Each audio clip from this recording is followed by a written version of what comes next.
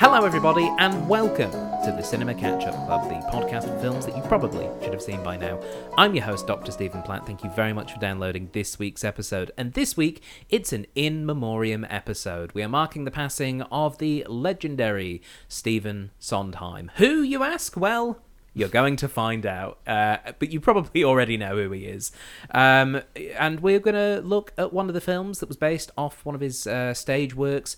There was quite a lot to choose from, but in the end, after consulting an expert, we have gone with Sweeney Todd, the Demon Barber of Fleet Street. And joining me as always, we have someone who has seen the film and someone who has not. Our guest who has not seen the film, it's Simon Haynes. Sadly not a doctor. No, but also very much alive. Yes. So able to join us and talk about this film that you've not seen. Now, for the folks at home who don't see how we do this, we ask people with an online poll who are regular guests, what have you seen, what have you not seen? And Simon, of all of our multitude of regular guests, which is above 40 people at this point, you are the only person that has not seen Sweeney Todd. So I want to know, what was happening with you in 2007? How have you not seen this film?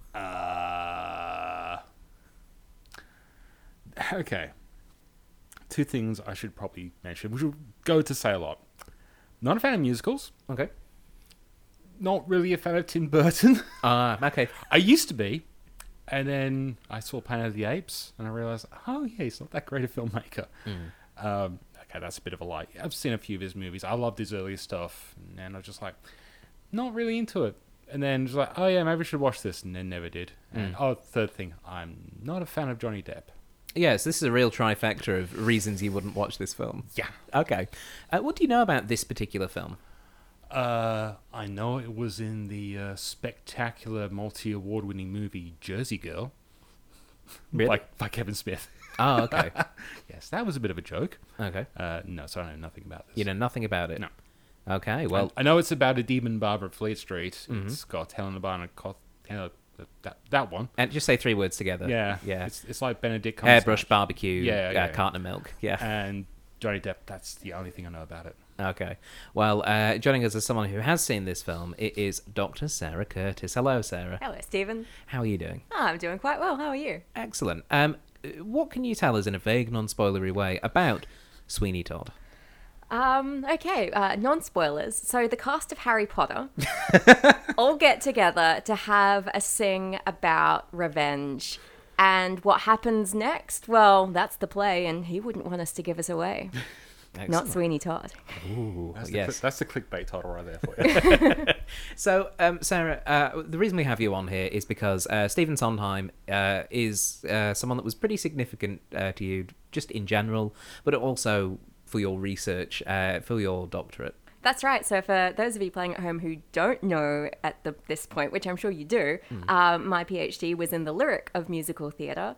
My honours thesis was on Stephen Sondheim. I looked at Into the Woods, and then he had quite an impact on my PhD as well. And, as sort of the god of musical theatre, as he was known, obviously I'm quite familiar with his work. Now, you are the expert I consulted when Yes, I said which of his film, or which of the filmic adaptations of his work should we do? Because, there was the original West Side Story is one that he's connected with that we could have done. Into the Woods, as you say. So what about Sweeney Todd specifically makes you feel it's maybe the most appropriate for this sort of episode? There were quite a few reasons. So one, a lot of the film's adaptations done of his work aren't particularly good. Two, he actually quite liked this version, this film, which is quite useful. Also, as you say, films like West Side Story, he was only the lyricist, and that was sort of his first gig, and he really wanted to be known as a composer-lyricist. Right. So it felt that, let's go for something that was more what he wanted to be. And also, funnily enough, Sweeney Todd is the most accessible of his works. Okay. Even though it is quite a strange film, if you look at his other stuff and his other shows, they're a lot stranger. Like Sunday in the Park with George. Yeah, let's have a painting basically come to life to serenade the artist. Let's have a group of couples in New York sing about marriage. I'm looking sort of behind me. Let's have, the fairy tale characters, what happens after, happily ever after. It's always very, interesting and different and not what you would expect. Excellent. Simon, any more infused now about this film before we launch into it? I kind of want to hear one about the fairy tales more than... Well, unfortunately, that is not what we're doing. So, are you guys ready to watch Sweeney Todd? Yeah. The Demon Barber of Fleet Street. Correct. Okay, for those of you who are listening at home, pop on those DVDs, load up those streaming services, and try Pirelli's Miracle Elixir. It'll do the trick, sir. True, sir, true. As we watch Sweeney Todd, the Demon Barber of Fleet Street. Have I got myself into? I think this is really up your alley.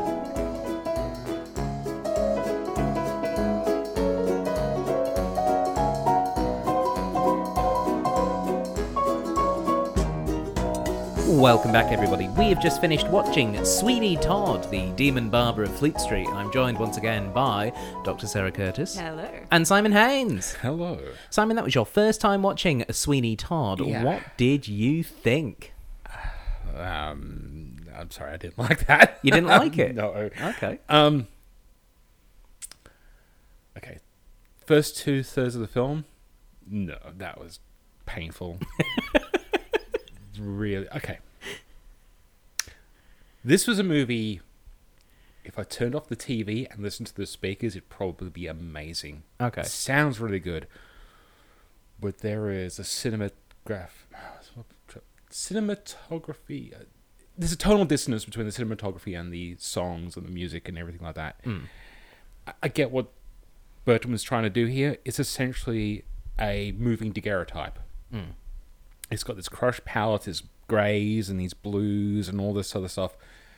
And it's just painful to watch because these songs are really good. They've got a tone that's pretty up there. And I'm looking at the screen and all I'm seeing is misery. And these people are like... And there's a moment in the beginning where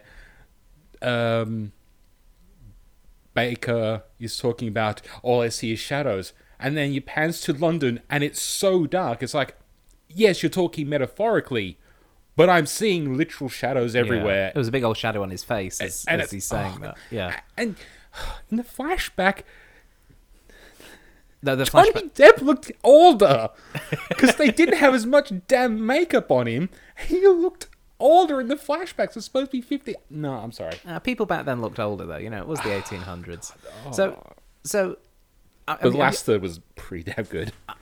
I am curious, though, based on what you're saying, though, is you liked the music. I did like the music. Yeah. I'm not a musical guy. I thought the music was really good when I could properly hear it, but I'm just there watching this movie going, why did they hire Tim Burton for this? It makes no sense. I could see Tim Burton doing this story. It really would fit in his wheelhouse, but as a musical... No, Not at all. No. This did not work. Okay. I'm really kind of curious because for me, I watched this a few times when it was first out. My sister was a big fan of it. She quite likes the Tim Burton thing, the whole aesthetic of things like Corpse Bride and Nightmare Before Christmas. More of his animated stuff, I guess, than his... Wish he didn't direct. True, but he was there drawing spirals on things. I find it quite interesting because I quite like the use of visuals in this, or like the idea of just really creating this like oppressive, grimy thing, because I think it matches the meaning of what's being discussed and sung about. But it's just really fascinating. Sarah, as the person who has seen this before, the person who's going to tell me I'm completely wrong, go ahead. But how was it for you revisiting this film? I think I enjoyed it more this time than I did last time. Okay. And it's interesting because last week I rewatched the concert version, which definitely had a lot more energy to it. And that's the thing that sort of fell flat for me with this film, is the energy. They're singing upbeat songs and then slowly moving around a room when they needed to have more frenetic energy to be more appropriate. The colours I was fine with. I quite liked that. Yeah, I could see this being a great stage musical, but I'm watching this movie going, this is the wrong tone. Interesting. Flat out. Yeah, and I think some of it is because, musicals, they are theatrical. And when you try to do them on film, you have to capture that theatricality, otherwise the energy is going to be an issue. This was an issue with Les Mis. This was an issue. They sort of fixed it a little bit in Into the Woods, but that had other issues. When you think of musicals that work on film, you think of stuff like Mamma Mia, which has that energy, that punch the entire way through. It's bright, it's fun, it's leaning into the theatricality of it. You think musical theatre, you think Phantom of the Opera with the chandelier. It's big, it's punchy. And then when you do something that's quite muted, you have to make sure that you still have energy. So even though the muted tone and palette works for me, the acting itself wasn't as good, because there's only so many times you can have Johnny Depp death stare into the distance and be interesting. Yeah. And that stopped being interesting within about the first 2 minutes. It felt just like repeated shots. Because there was no tonal distance between a huge chunk of this film, except when we go to Alan Rickman, the judge's residence, and all of a sudden all the flashbacks, and we get another tonal palette. And there's such fleeting moments, and it's just that thing of like, contrast is good. You need tonal adjustments. But when you've just got 70% of this movie with the same color palette, the same tonal range, the same shots, the same slow movies, except for the Evil Dead cam shot right at the beginning as it was speeding through London, which that made me cackle at how dumb that was. Yeah, it felt droning. It was just like, just get on with it. And but when it finally amped up, it was like, okay, I'm really enjoying this now, because there's kinetic energy and it's really enjoyable. But that first 2 acts was just like, wow. So not a fan of it in general. I mean, the story is... the story's good. The story is pretty good, but of course, it's from the stage show. It is about this barber, Sweeney Todd, who's just come back from Australia, and it warped him so badly that he's decided to murder everyone in London. Sending everyone else down under. Yeah. As someone who used to come from England to come to Australia, I don't know how he could be that pale. That's true, actually. Yeah. He obviously spent a long time just in the boat on the way back. Just the horrors. Yeah. He slip-slop-slapped. I think that's what we can tell. Well, no hat, no play. He obviously had a hat. That's true, yeah, and lost it on the voyage back. But yeah, Sweeney Todd returns from his 15-year exile. Why was he exiled? Because he had a hot wife. Yeah. I think it's really interesting that the story for this is quite simple, but they do a lot with those character relationships. So it's this judge, Judge Turpin, really fancied Benjamin Barker's wife and went, I'm a judge, I'll just get rid of Benjamin Barker. And then obviously Ben comes back 15 years later. He's now Sweeney Todd. He doesn't know what's happened to his wife or his young child. And the way that they are integrated into the story and the judge. All those interrelations, even though I knew what was coming up with each thing, still really worked for me. There was a real satisfaction in watching these little moments when you click who is who and how they're connected. And, Anthony, the horny sailor boy who he came back with, is just like, I'm going to fall in love with the first pretty plot-relevant character I meet. But even though it's a little bit loose in that sense, it's almost not important to what this story is.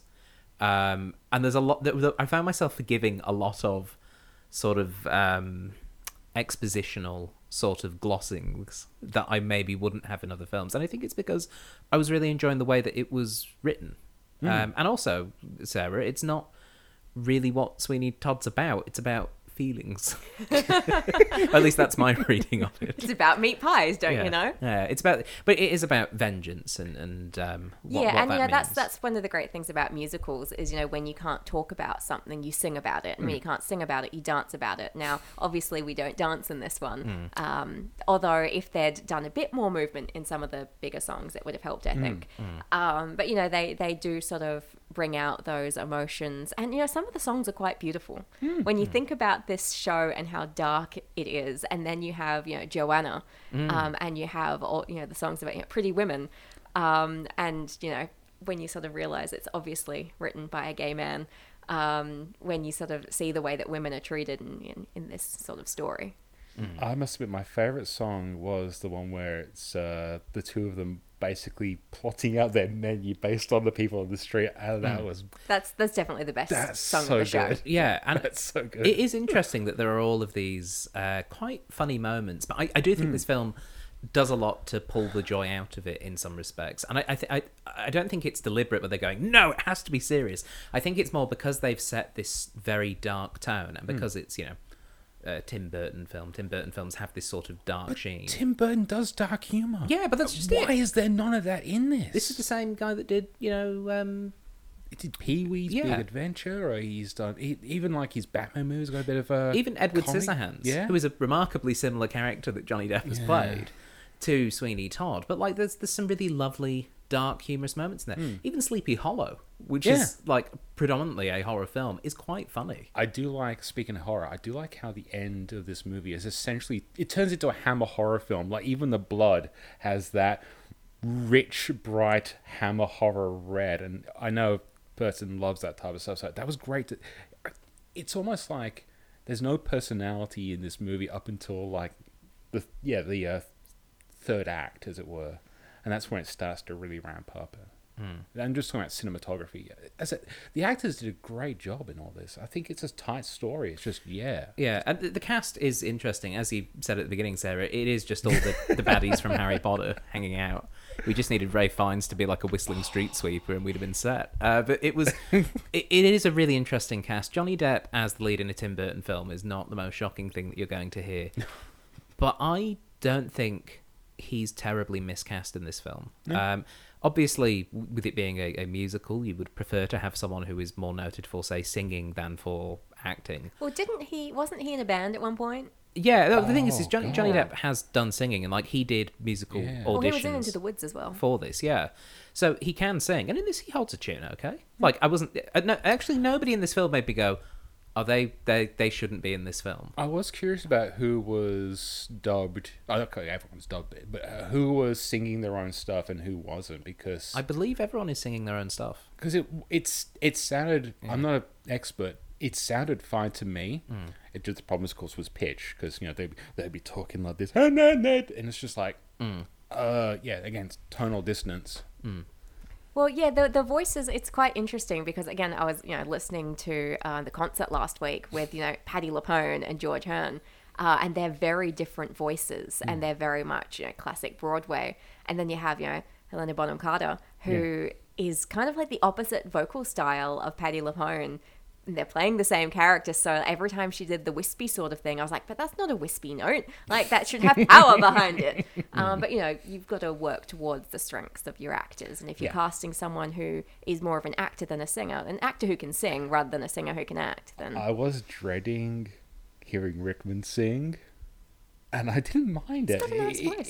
It suited the tone and the character. Yeah, he has a nice speaking voice, and I like that, again, they didn't stray too far from that. It was very much still in this sort of range. Yeah. And then it was just pretty women. Like, it was... They cut the big songs, the more difficult songs. Yeah. But it also made sense because they're a lot darker. Like, the judge has a song that is quite horrible, and it made sense tonally to cut it from this film. He's trying to wed his adopted daughter, and we see him sentence a child to be hung. How much worse could this song be? That's the placement is that when he was killing that child was basically when he was supposed to sing creepy things. And it's like, I prefer what they did in the film to what they could have done with that song. Okay, a little bit of that dark humor was perfect at that point. But I feel as though the dark humor we also got really well integrated through this was with Timothy Spall. Yeah, as Beadle was just, he's so great. I just love watching him pull his stupid faces and his little movements and the little cane that he kept extending. It's I want that cane. He's a perfect Victorian era villain. He plays a good minion to the big boss. Yeah, and I know we're going Harry Potter, but I'm thinking of other things of Timothy Spall, and like he's done those things where he's always played a Weasley character, and the funny thing is he's so good at it. Yeah, he's exactly who you get. What do we think of Helena Bonham Carter in her role as Mrs. Lovett? I enjoyed it. Yeah, I think she was quite good. I enjoyed her more in this than I did her role in Les Mis. Because I did not like her in Les Mis. Okay. I've not seen that. Again, not musical, but Yeah. I've not heard great things about Les Mis, and I just don't want to really hear Russell Crowe sing. That's fair. I mean, I'm curious, Sarah, as someone who has watched obviously a few musicals like this, where does Sweeney Todd sort of sit in the sort of overall adaptation, I guess, film adaptation? Yeah, of so musicals? filmic musicals. Filmic adaptations, yeah. Yeah, I think it actually rates quite high, mostly because it's hard to adapt musicals to film. They often do it wrong. Like in the last couple of weeks, I've watched a lot of the more recent adaptations. I watched Tick, Tick, Boom, which was excellent. In the Heights came out earlier in the year, excellent. But then I watched Everyone's Talking About Jamie and kind of went, meh. You have things like Grease, which is a downright awful everything. I'm going to disagree with you there. Oh, it's the worst. You It's have the time, Annie. it's the place, and it's the word, Sarah. Grease is the Sure. worst, is the worst, is the worst. Thank you. Annie, which Annie Live was, 2 days ago. So it's overdone and redone, and you have musicals like Nine, which was terrible. So You've listed off more movies I've never even heard of. yeah, I'm here for your musical theatre trivia. So would you say it's better than Les Mis then? Yes. As an adaptation? Yes. Okay. Yeah, Cool. Les Mis, they had some good visuals. For Les Mis. That's all I can say about Les Mis, yeah. Okay. I must admit, I would rather watch Sweeney Todd again than ever watch Cats for the rest of my entire life. Funnily Yeah. enough, I haven't watched the film of Cats yet. Okay. Well, I'm going to have to be very drunk. I'm sure it will come up at some point in our... I was going to recently. We were Yeah. going to do a terrible musicals trilogy. Oh. We only got through the first one because watching Diana was enough. That sort of, set me back a while. Yeah. I'm sorry, Diana. Based on... Yes. Holy shit. And yes, it's as bad as you think. I don't know if we're swearing on this. This is a mature movie, but holy crap. Would you like a thriller in Manila but with Diana and Camilla? Would you like to hear about a pretty, pretty girl in a pretty, pretty dress? I could go on. I want to see this now. No, this you is don't. bad. This is going to be bad. We digress. We have digressed. I'm going to bring us back from the Diana musical, which I knew we'd get to eventually. But okay, so yeah, Sweeney Todd. It's one of the things that I did quite like about this adaptation, and rewatching it sort of kind of affirmed that for me, is I feel as though they kept a really strong pace, because this film is less than 2 hours. It's close, but it's less than 2 hours. And while I do agree a little bit what you said at the start, Simon, that the beginning of this film isn't super, and it is setting things up. And I know it's a musical and we do luxuriate in these things, but I think that we stuck a little bit too long with how Sweeney Todd was feeling. Yeah. For just a smidge too long. Yep. And once they have the idea of, well, we've got this body of Signor Pirelli, what do? We could eat him.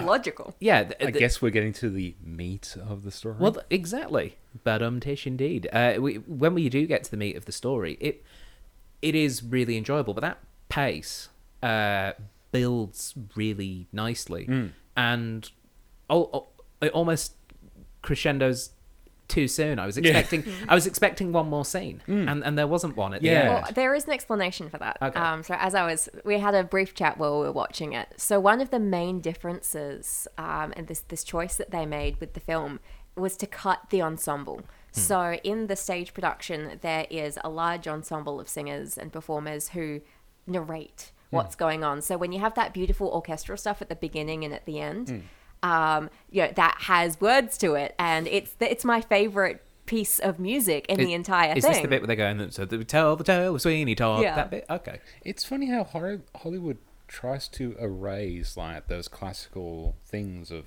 theatre and like the ensemble and the oh god, I'm trying to think of it. But like the narrator's voice and all those type of things, the external, the non-didactic stuff in movies and musicals. Even though musicals, by their very nature, are very weird, and you had that dream sequence. I went, hang on, why is this sleeve no longer have blood on it? Because it's literally a jump cut to him in the building to outside, and you went, oh, it's a dream sequence. I went, well, cinematically, that does not track until literally the point at the end of the dream sequence, and it's because on stage you just change a light. Yeah. I think it quite interesting that they cut the ensemble, this chorus. I think it was the right choice, despite it all there being my favorite songs being cut. I agree with it pacing wise, because you'd have that entire intro song of this is the dude, he's gonna shit up. Are you ready for this? Yeah. And then like partway through, they sing about wanting more hot pies. So in that scene where little Toby and Mrs. Lovett were serving meat pies, it felt like there was something missing because the entire ensemble was missing. Like it was them doing. There were 3 parts to a 4-part song. Yeah. That would work a lot better if you actually get the audience reaction, because it's all of a sudden like, we've got these world famous pies, and it's just like even people going, "Oh, yum! This tastes good. It reminds me of my auntie," or whatever they're singing. Yeah, and that it's quite a big song, and then again, right at the end, they have the entire ensemble come back in and sing while all the dead bodies are strewn over the stage. Of this was, attend the tale of Sweeney Todd. This stuff happened. It was super bloody, and have you learnt your lesson yet? Blood, mayhem, death. And that's the end of the show. That'd be cool. Yeah, so it's big, and it leans into the theatricality, and for the film, I can see why they cut it. We haven't discussed Sacha Baron Cohen yet as Senor Pirelli, or is he? He is not. It's revealed that Senor Pirelli is in fact in really a con man named David, who just puts on this Pirelli character to be the flashy barber in London. That was pretty good. Yeah, I really enjoyed it, because when I first watched this film, not knowing the story years ago, I was like, it felt a little stunt casty to me to have Sacha Baron Cohen just turn up as this character. But then when it's revealed, oh no, it's actually this duplicitous character, it's like, okay, now then he's perfect. He's really good for that. Or he's perfect for that, because he's well, his he does the big career is based on him playing a character that's misleading people. Yeah. Like that's his gimmick in itself. I play a stupid character, and I try and I don't like Sacha Baron. I really don't like that guy at all. But so don't watch Les Mis then. But I did like him in this. I think he was well suited for the role. The theatrical. That's probably the stuff I like about the guy, is like the theatrical nature of him and the over the top, and it works well for this. Excellent. Sarah, as someone who has seen multiple versions of this show, how did old Sacha do? He was quite good. Usually I don't like him. Anytime I see that he's in a film, I'm like, oh, I guess I'm not watching that. Yeah, me too. Okay, Sacha, if you're listening, because you are a Perth local these days, I'm so sorry. I think you're great. I'm just going to... Is he legit? Is he really? He lives in WA now. Oh, wow. Yeah. I think he's quite good at what he does, but what he does is not my style of entertainment. Yeah. But in this case, again, he did what he's good at, and it worked, and I enjoyed it. So. Yeah, no, I thought it was a really good bit of casting there, and I do agree that I feel that the cast largely works very well. Not enough Anthony Head for me. We needed much more of him. Yeah, just that. No. I know it was a cut down role originally. It was a blink and you miss cameo, which is a shame. Yeah, but I always love seeing Anthony Head and things. Yeah. So well, he needed to sing. The story concludes with basically everyone dying. We get a bunch of murders starting to happen. So Timothy Spall gets his neck cut when he comes to investigate the awful smell that's coming from the chimneys. That's when Toby discovers, they're eating people. He's down in the basement. He's been locked in because he's been having suspicions about Todd. And then, murder after murder. The old woman gets cut by Sweeney because, what are you doing in my barbershop? Then the judge turns up and he gets viciously stabbed by the blunt bit of a razor before getting his throat cut. You needed the blood to artfully go over his face. Yeah, and then, oh God, who got murdered next? I can't even keep up. It was Mrs. Lovett then. Yeah, Lovett. She gets thrown in. That was a great murder. It's still visually very striking. Yeah, all these years later. Yeah, it had just that right amount of camp. Again, it fit that tone for that moment. And it's one of the few times he shows emotion. Yeah. Because he goes from his everything sucks, I am bland face emotion to I'm going to quickly change so I can trick you so I can throw you into the fire. Murder.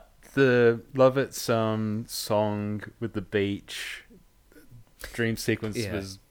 I think that was the part of the movie for me where it started to pick up. Again, it was a completely different tonal palette, so it worked visually to distract, and it was just those two bouncing so well. I said I don't like the guy, but the chemistry between those two are brilliant. Yeah, I think it really does come across. And again, they've both worked with Tim Burton for years.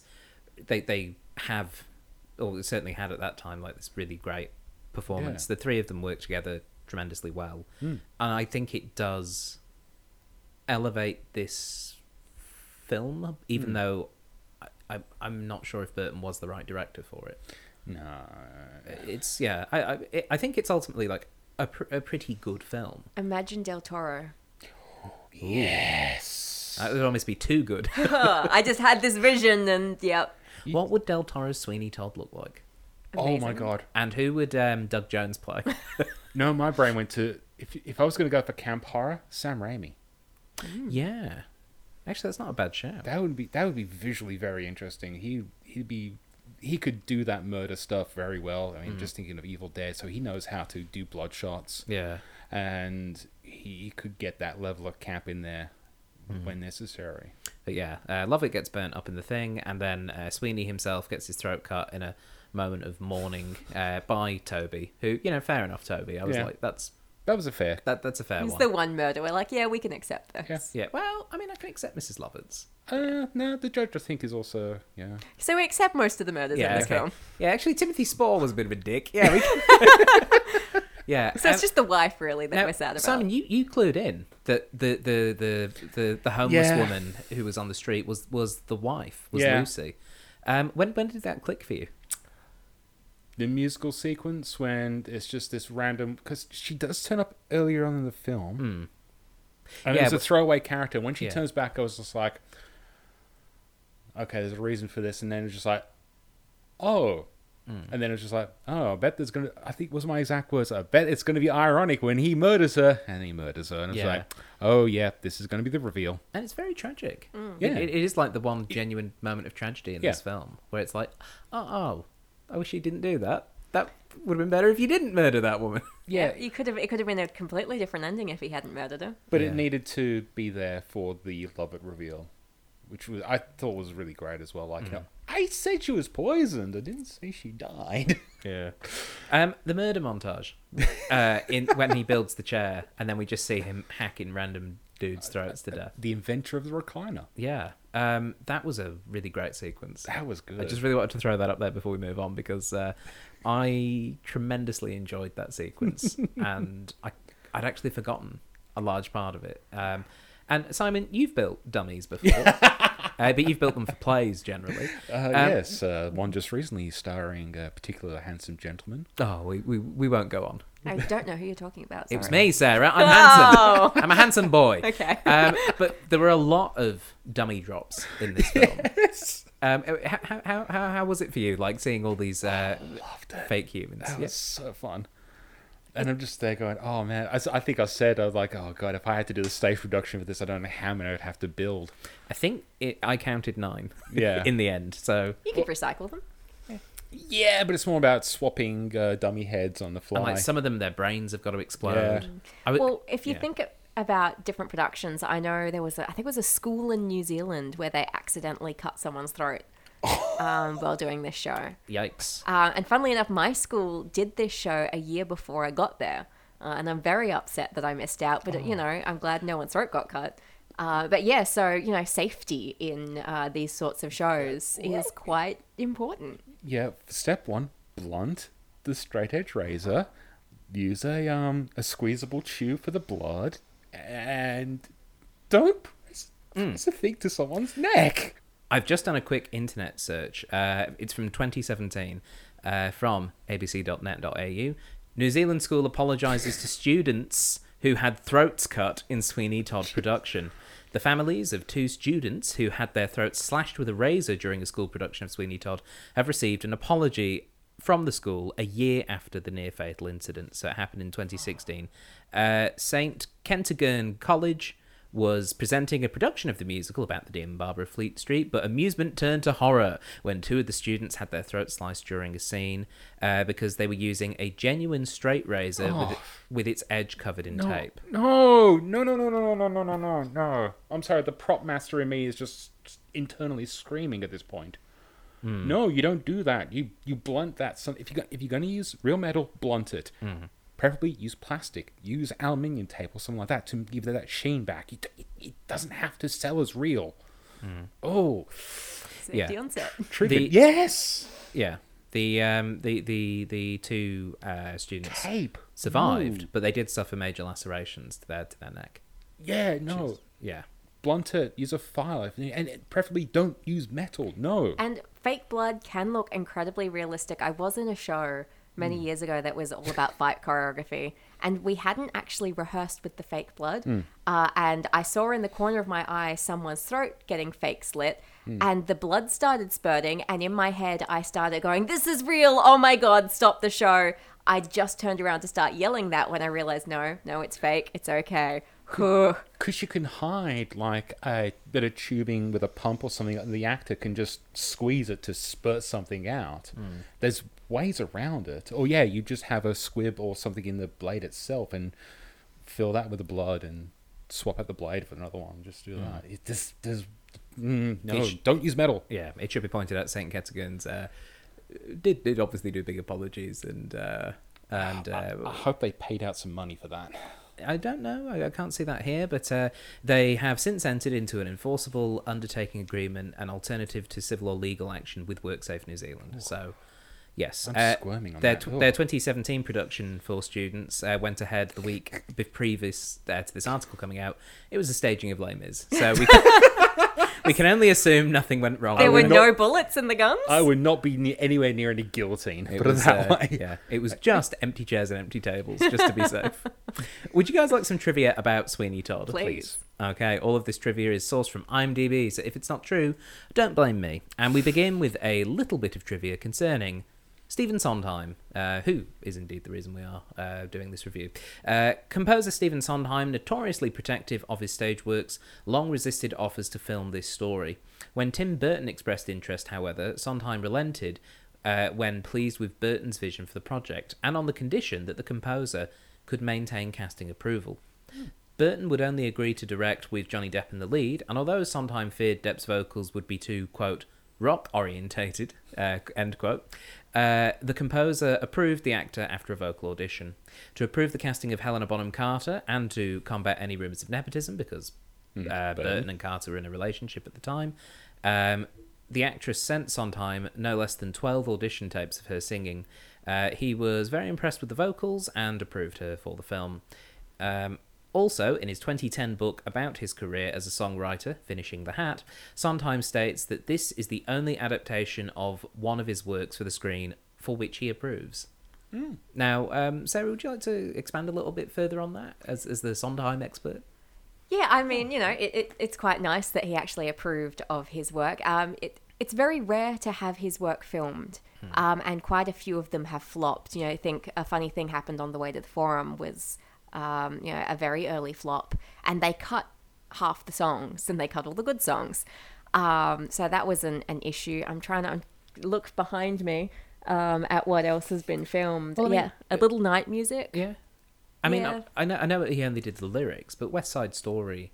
Yeah, West Side Story was, obviously a big hit. Gypsy was a big hit, but again, he was just the lyricist, and I think he was thinking more in terms of music and lyrics. Because he had more creative control. They were Stephen Sondheim shows rather than West Side Story with Stephen Sondheim. Right. It should also be pointed out that book came out before Into the Woods, the film. Yes, it did. So I don't know. And it was 2 books. Oh, there you go. But also, if you think about it, it's a different... writing for a theatre production as opposed to writing for a screen, it's a different thing, a different field. There's different storytelling paces and all type of things. So you really need to have someone who's good at that kind of adaptation to trust them with something like that. So I can imagine, if you're very particular about your production, I can imagine he'd have to be very peculiar. Well, I'm thinking, how would you adapt Company, which was the first proper concept musical? How do you adapt...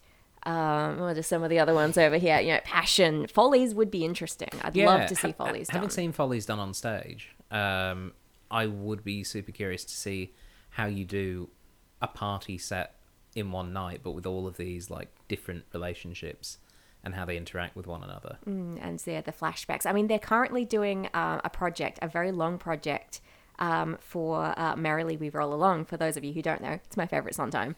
And it goes backwards in time. So it starts out right at the end, and it slowly de-ages everyone. And it's sort of looking at these people. They at the beginning of the show, they're famous, they're rich, they technically have everything, but they don't have anything because they've kind of lost all of their souls basically. And you sort of slowly wind your way back to their younger years when the three main characters all meet and see their sort of their joy and their artistry, and they're ready to take on the world, and by the end exactly how they lose that. It's really depressing and great. And they're actually doing, I think it's over 25 years they're going to film it, and they've already started with the younger sort of years. Oh, I've heard about this. And they're slowly going to do it in in sequence to actually have the same actors play them at age appropriate times. I've heard about that project. It's it's pretty insane. I am so excited for it. Well, I look forward to reviewing it in about 30 years' time. It's like the 7-Up series, but... Tim Burton insisted that the film be bloody, as he felt stage versions of the play, which cut back on the bloodshed, robbed it of its power. For him, quote, everything is so internal with Sweeney that the blood is like his emotional release. It's more about catharsis than it is a literal thing, end quote. I wasn't a big fan of how the blood looked in this film. When it was squirting, it was fine, but when it was stationary, it was a bit... not tomato saucy. It was liquidy. It was... It was like water with red. Well, that's why I said that the final act, the blood being more hammer horror orientated, was definitely a visual nod. But funny enough, the blood earlier on in the film, where it's just kind of spluttered and spotted, it's just like looked a bit too fake. Again, I think it's one of the things of I liked it when it went a little bit over the top. I think it suited the tonality a bit better. Yeah. In some of the scenes where Sweeney opens his razor very quickly, it is a mechanical razor. There was a button Johnny Depp would press to have the razor open, which he hides with his finger. Depp personally requested the prop department design this razor for him, as he had difficulty handling the real razors and getting them to open so quickly. Yeah, they're not easy things. Yeah, they're not a switchblade. No. That's not what... They're not designed to be used in many of the ways they were used in this film. Yeah, well, artistic license. Yeah. To prepare for the role of Aldolfo Pirelli, Sacha Baron Cohen hired his personal barber as a consultant on shaving techniques and took up to 16 hours to learn how to handle a razor. That's so great. That was that moment where he's just like flouncing around and doing the sweeps and like, You shave your face. So good. Yeah. And Depp's like, yeah. I wonder if his barber is like that, though. That was just how Sacha Baron Cohen assumes all straight rave shaves go. I don't know. So this is actually a good thing to bring up. 2 of the 3 participants in this podcast do have hairy faces. Have you ever actually had a straight razor done before? Yes, I have. Because I have once, and it was an amazing experience. Oh yeah, it's tremendously good fun in a ever so slightly threatening kind of way. Yes. It's that initial, oh well, this is a knife going to my throat now. But yeah, after the first stroke, you either go, well, they've killed me, or no, yes. I feel good. It was very fun. Yeah, very fun. I had one in Malaysia, and it's like first time it happened, I wasn't even expecting it. It was just like, oh, you're going in for a shave? Oh, yeah, whatever. And my friend's going for the barber. It's like, hey, you want to shave? And I was just like, yeah, just keep this part of the beard, and I just got an undercut on top and a little clean up, and I was just like, wow, that was the smoothest shave I've ever had. Yeah, I quite like the straight razor blade when they tidy up the back of the head, when they're just sorting out the guillotine position, I guess, when they're just sorting out the loose bits at the back. I always quite like that bit. Didn't go that far. Maybe just because I feel like there's a spine in the way for them to try and get Personally, I can relate so much to this. Well, when you go I presume they shave a lady's legs like that in certain shops. It's like a big old shave, madame. Yeah, that's definitely what happens. It's not just me with my little razor going, here we go, my 6 monthly shave. Yes. No, it's it is quite fun. And you know what, Sarah, I'm sure if you asked, they would do it for you too. Yep, I look forward to it. When filming began, there was to be an inclusion of the spirits of Sweeney Todd's victims that would have been played by a couple of people, including Anthony Head and Sir Christopher Lee. Oh. They were going to sing the Ballad of Sweeney Todd. Yes. that would have been so good. And you know Christopher Lee would complain that the blood wasn't right. Yes. It's not when you cut a man's throat, that's not how it looks. That's not the sound they make. These songs were recorded, but were eventually cut since Burton felt that the songs were too theatrical for the film. Lee's appearance was cut entirely from the film, which means that it's somewhere there. Damn. It's Return of the King all over again. Now Peter. But Anthony Head did have his uncredited one-line cameo, which we all spotted. So, yeah. I was like, holy shit, that's Anthony Head. He's gone. Yeah. But yeah, Christopher Lee, again, shocker, Tim Burton was going to use Christopher Lee in a film. I would love to hear his version of that song, though, because, again, my favourite song, and, he has recorded, he's got a good heavy set metal. of pipes. Yeah. Okay, we'll have a look online after we're done and see if we can find it. Anne Hathaway was almost cast as Joanna. Okay. But Tim Burton wanted to go for a completely unknown actress in the role and settled on Jane Weisner, who still remains unknown to me, despite having seen her in this film. No idea. Hathaway ended up being in Burton's next film, Alice in Wonderland. I was going, it's a little bit too Christina Ricci if, Christina Ricci was, as young as she was in Sleepy Hollow kind of thing, Yeah. It's just, I think of it felt, I think, of they cast for that. Anne Hathaway has a great voice. I've heard. She does, yeah. I mean, she's great in Les Mis. She's great. Probably- She's one of the best Probably things the best about thing Les in Mis, that yeah. film, yeah. I'm just looking up Jane Weisner just to see what she's done. The Sweeney Todd remains the most notable thing she's done, but she's also been in films including Boogeyman 3, Classic. Life Just Is, A Kiss for Jed. She was in a production of Jane Eyre, and something called Meow or Never. It's my favourite. I want to be in that. In which she plays somebody called Blip. Now, you can probably correct me on this, but I don't recall Sweeney Todd doing that well box office or critical reviews. I don't want to say it was a flop, but I don't recall it being well regarded back in the day. Yeah, I think it was It pretty probably was average. fine, but it wasn't one of those things where this was the breakout box office movie for people. Most musicals aren't, though. No. Yeah, they're not Mamma Mia. I mean, Mamma Mia is amazing, and you can take it from my cold dead hands. You can keep it. I'm not an ABBA fan. I mean, Sweeney Todd did okay budget-wise. So it cost 50 million American to make and made back 153 million. Yeah, pretty good. that's pretty good. But yeah, it wasn't spectacular. No. It wasn't, a world-beaten, massive, successful film. But it was, it was popular enough. People seemed to like it. And it did have at least one Broadway star in it, so, happy about that. Who was the Broadway star? Laura Michelle Kelly. And who were She they? played the bigger woman. Ah, okay. Yeah. There we go. And she's quite good live. Good to know. The pies, or rather, some of the pies, were actually edible. No, thank you. Yeah, they were real cockroach pies. Some of them were made of fibre, others were made of rubber. But the pies in the beginning of the film were edible, and according to Edward Sanders, who played Toby, even though they looked gross, they tasted okay. That's a great review. They do try and make things palatable for actors in these kind of situations. So. They looked gross. They did. Yeah, they really looked gross. And I loved that. It was, Yeah. Look, having had to eat people in pies on stage in the past, no matter what you do, it's going to be gross, no matter how delicious they are. I mean, you are also not a massive meat eater, Sarah. This is true. So, yeah, but having the image that, this is human being doesn't help. As someone who will eat a meat pie quite gladly, I was a little bit put off by some of the things in this film. I probably won't have a meat pie for at least 2 hours. I did threaten a meat pie anecdote. So a few years ago, I actually worked at a pie factory for one day. And I didn't eat meat for about a month afterwards. Wow. Because I was just the smell and the idea. It took me a long time to eat meat and gravy again. Did you get taken down to a basement where there were people being dropped on the floor?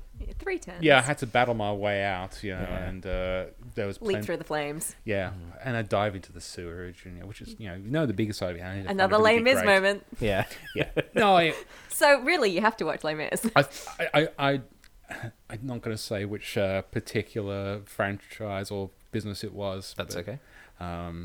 But yeah, it was not a good experience for me. And just like, is it just because of the sheer amount of stuff, or was it the way it was being treated? It was a bit of the way it was being treated. Hygiene, as much as they, you have to wear gloves and hats and stuff like that. Some of the other people were pretty, what's the best way to word it? Flatulent. So you start to associate those smells when it all just room temperature meat pie. And I was never a big meat pie fan. Never have been since. I'll eat it occasionally, but yeah. I'm feeling better about my factory worker experience. Do you have a factory worker experience? Yes, I do. Fun fact about me. One of my very first jobs was as a factory worker. It was for about a month in a swimwear factory. Oh, wow. Did it smell bad? Yeah, I do. Smell better than the. I do not like bathers material or like the smell of that material. Yeah, it's one of the reasons I don't swim. I just don't like it. Wow. No, fair enough. I've worked factory jobs, and you just get to associate certain things with that kind of work, and seeing how the pie is made, pun intended, isn't a good thing sometimes. Yeah, it's why I hate mechanics as well, because this was a time in my life when I was in an area in Willerton where my mum's work was, and I had nothing to do as a 14-year-old, so I either worked at the factory next door or I wandered the mechanics around the block, and I don't like either of those things. Wow. Never worked in a factory, so I'm afraid I can't add to this particular story. Elitist. Yeah, that's come on. With that accent? You're an actor, darling. I'm an actor. I have this accent. I have a PhD in science fiction theatre. Yeah. I have a certain degree of privilege I'm aware of. No, technically speaking, you should be working a dead-end job by now. I should, yeah. Well, you never know. The future, what the future holds. The tradition for the stage production of the musical has been to have whoever plays Toby or Tobias as a grown man who is mentally challenged, not an actual little boy, as is the case in the film.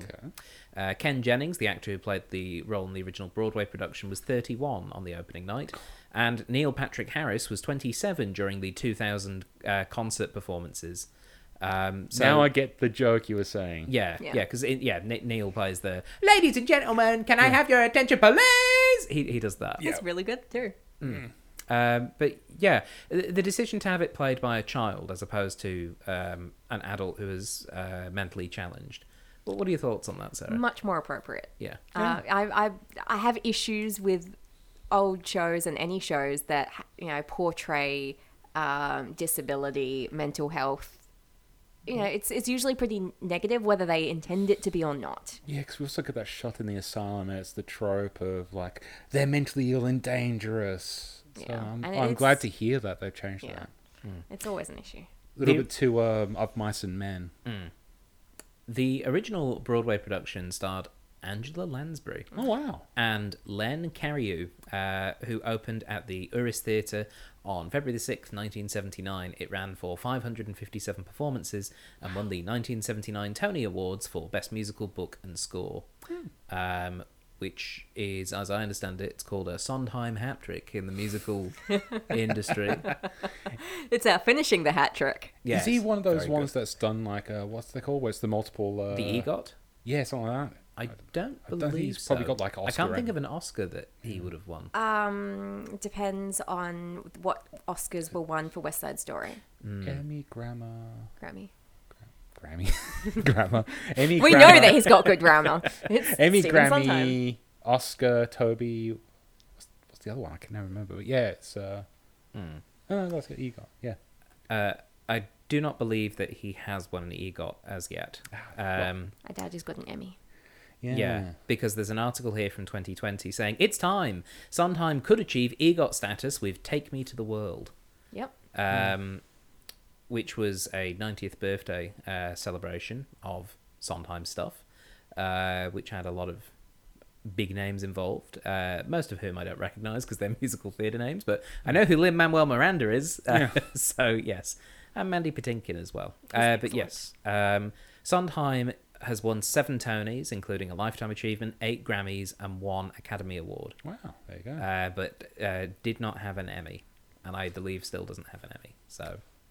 Well, considering American TV and musicals in the past, Well, he actually did spend some time in the television industry writing for. They weren't soaps. What were they? They were like daytime television sort of things. Like Days of Our Lives? Yeah, that that kind sort of of thing. Like That's soap opera. Like it was. I'm trying to remember the exact shows that they were. It wasn't for very long, luckily. Mostly because we don't want to miss out on the genius that is his musical theatre career. I'm just more thinking when they've brought out something like Cop Rock or something like that, where they've just tried to add a musical to. And speaking of Take Me to the World, that was in a TV show, I believe. But yeah, he's written music for films and for TV as well. The film's conductor, Paul Gemignani, I keep wanting to say Giamatti. It's just what happens with that name. But yeah, was the musical director and conductor for the original Broadway production in 1979. So Wow. Nice touch to have them involved in doing their work. Some countries such as Japan, Australia, New Zealand, Norway and Sweden classified this film as 15 plus. But most countries, including the UK, India, Singapore, South Korea, Israel, Russia and Taiwan, classified the film as 18 plus, making it Tim Burton's first film for adults only. In France, the film is 12 plus, which I think just says everything. Yeah, it's one of those things where the gore is a factor, but it's really not that offensive violence-wise beyond that. Yeah, I mean, when I first watched it in 2007, I was a bit squicked by the gore, mostly because I'm sitting there going, oh, that's human remains in pies. I cannot deal. So that was more my imagination than what was actually depicted on the screen. But I think of like movies like Plug, RoboCop, where it's just like guy literally exploding, there's gunshot wounds, there's literal violence, and they tend to be more the things that get higher ratings. But yeah, I think it's probably just the gore in this one is the thing that's going to push it over the edge. To conclude with, we have some alternate casting options, because this film was in and out of development, technically, sort of, for around about 25 years. Wow. In terms of when people were first like, hey, Steve, can we make a film? And he was like, nah. But there were a number of different actors. So we'll start with a couple of Mrs. Lovetts. And this is just whether or not you feel they could have done a pretty good job, not if you felt they were better than Helena Bonham Carter or not. Toni Collette. Interesting. And I'm assuming all these people can sing. That's the other... Yeah, you'd hope so. Yeah. Kate Winslet. Okay, yeah, I do see it, actually. Bernadette Peters. Yes. Obviously. I love Bernadette Peters. Everything she does. And the other one on this list is Nicole Kidman. Okay, yeah. It's very different, but yes. You don't reckon, Simon? No, I'm just trying to picture it. You could see it now. I'm thinking about it. Now I'm mentally refreshed into Moulin Rouge. It's just like, yeah, no, I can see it. Yeah. Now, the list of potential Sweeneys is a lot longer and a lot more funny. So some of them that were linked at various times or another: Michael Douglas. God. Okay. Harrison Ford. What? Oh, God. Harrison. Oh, God, that'd be the even more grumpier Sweeney Todd. Is that possible? Harrison Ford is definitely possible. Dustin Hoffman. Oh, no. Okay. That would have been like utterly creepy. Todd. Robert De Niro. I can sort of see that, but it's just too happy. Yeah. Al Pacino. No. No. I can imagine it though, and I'm particularly. I with the don't hair. want to imagine it though. No, but I'm really enjoying it though. It's tremendous. What's the song he sings at the beginning? No place like London. Yeah, I can imagine Al Pacino going like, "There's a hole in the world, and the people are full of shit." No, Al, you have to sing it. What? Just aggressively shouting the whole Actually, thing. speaking of the hole in the world full of shit, I'm quite glad that Sondheim was allowed to swear in this one. Because fun fact, when he was writing West Side Story, he wanted to basically be the first person to use a 4-letter word in the lyrics for Officer Krupke. And he wanted to basically say "F*** you," but he wasn't allowed because it was the 50s. Yeah. So that's why they have the lyric "Krupp you" instead. So yay, let him swear. Yeah. A couple of others. Steve Martin. No. Oh, God. Well, they would have had to do the inverse of Johnny Depp's hair with a silver thing with a black spot. Yeah, it would have been much easier. Tim Curry. Okay. That's just a given. I think he would have just been a bit too happy, though. Yeah. Please, come and have a shave, sir. I think he could have done the dark stuff, but yeah, he would have been way too charismatic in those moments. And finally, when Sam Mendes was attached to direct this film, the title role was proposed to be given to Russell Crowe. Oh, God, no. It's funny because obviously he was not good in Les Mis, but also he wasn't terrible, if you know what I mean. Like, he wasn't right for that show. It was the complete wrong tone and style of music. Yeah. But thinking of his singing voice, it's actually fine.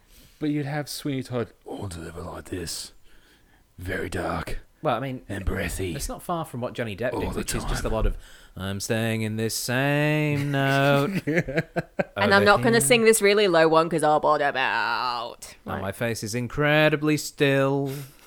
I think he'd have been fine. Yeah, I think Russell Crowe can emote a bit better. Yeah.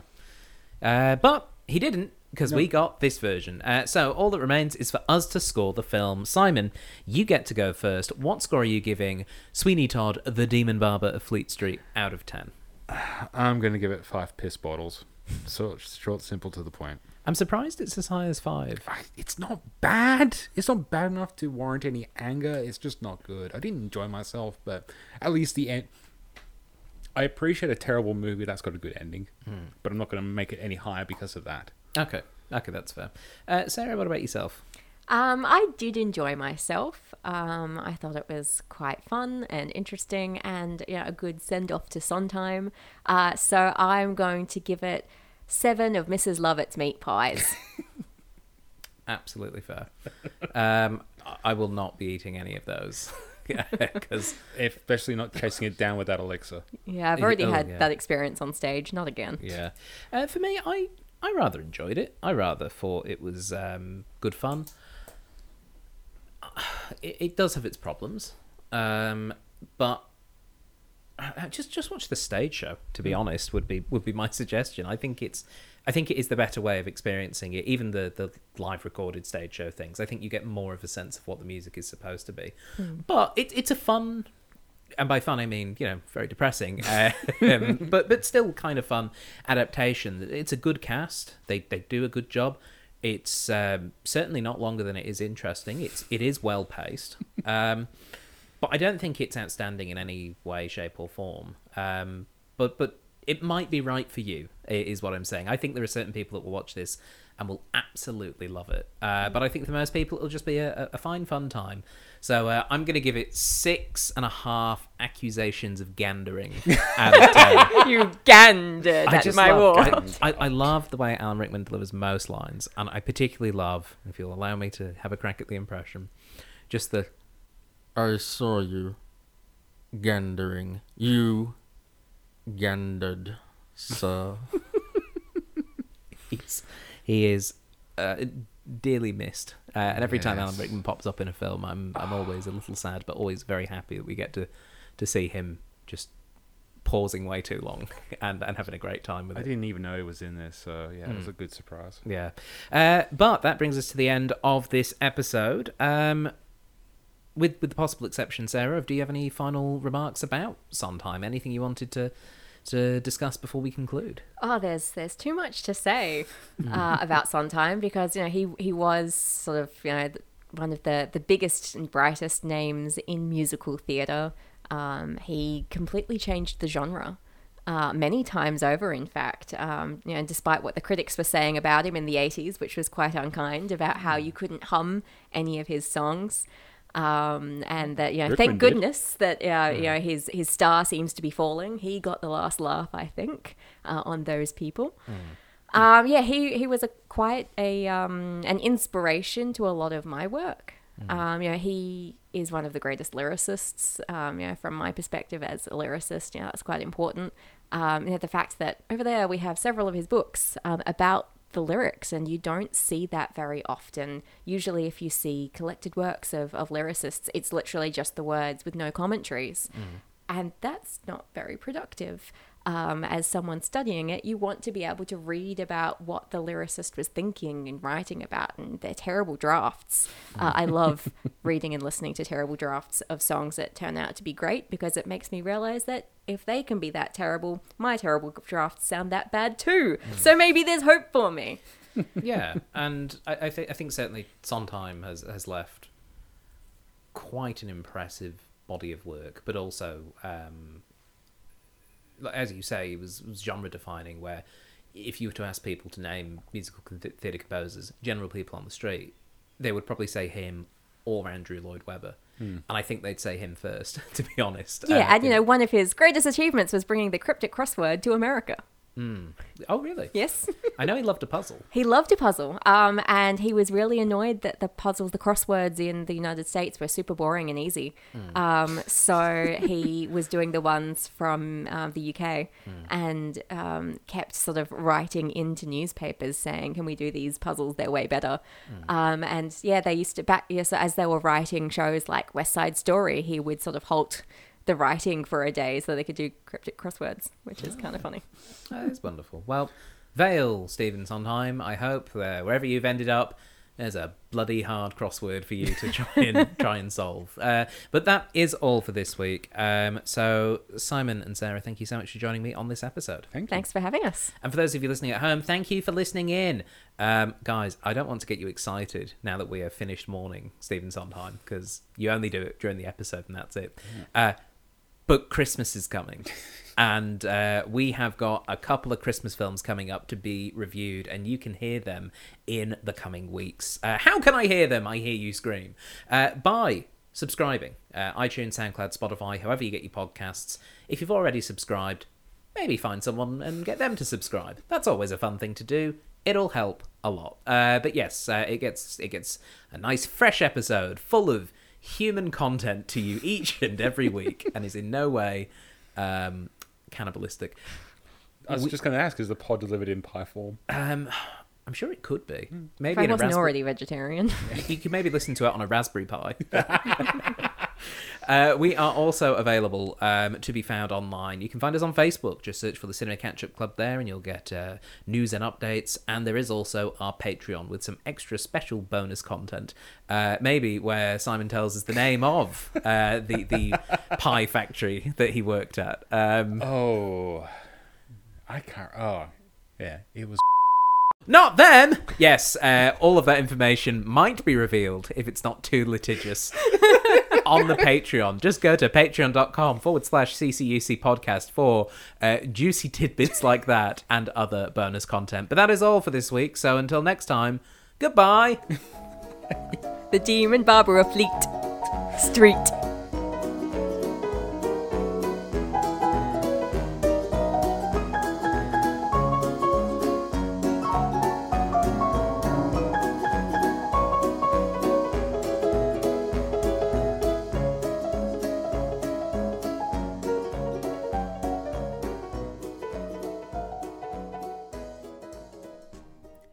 You have been listening to a Thought Jar Productions podcast. For more information, please visit thoughtjarproductions.com.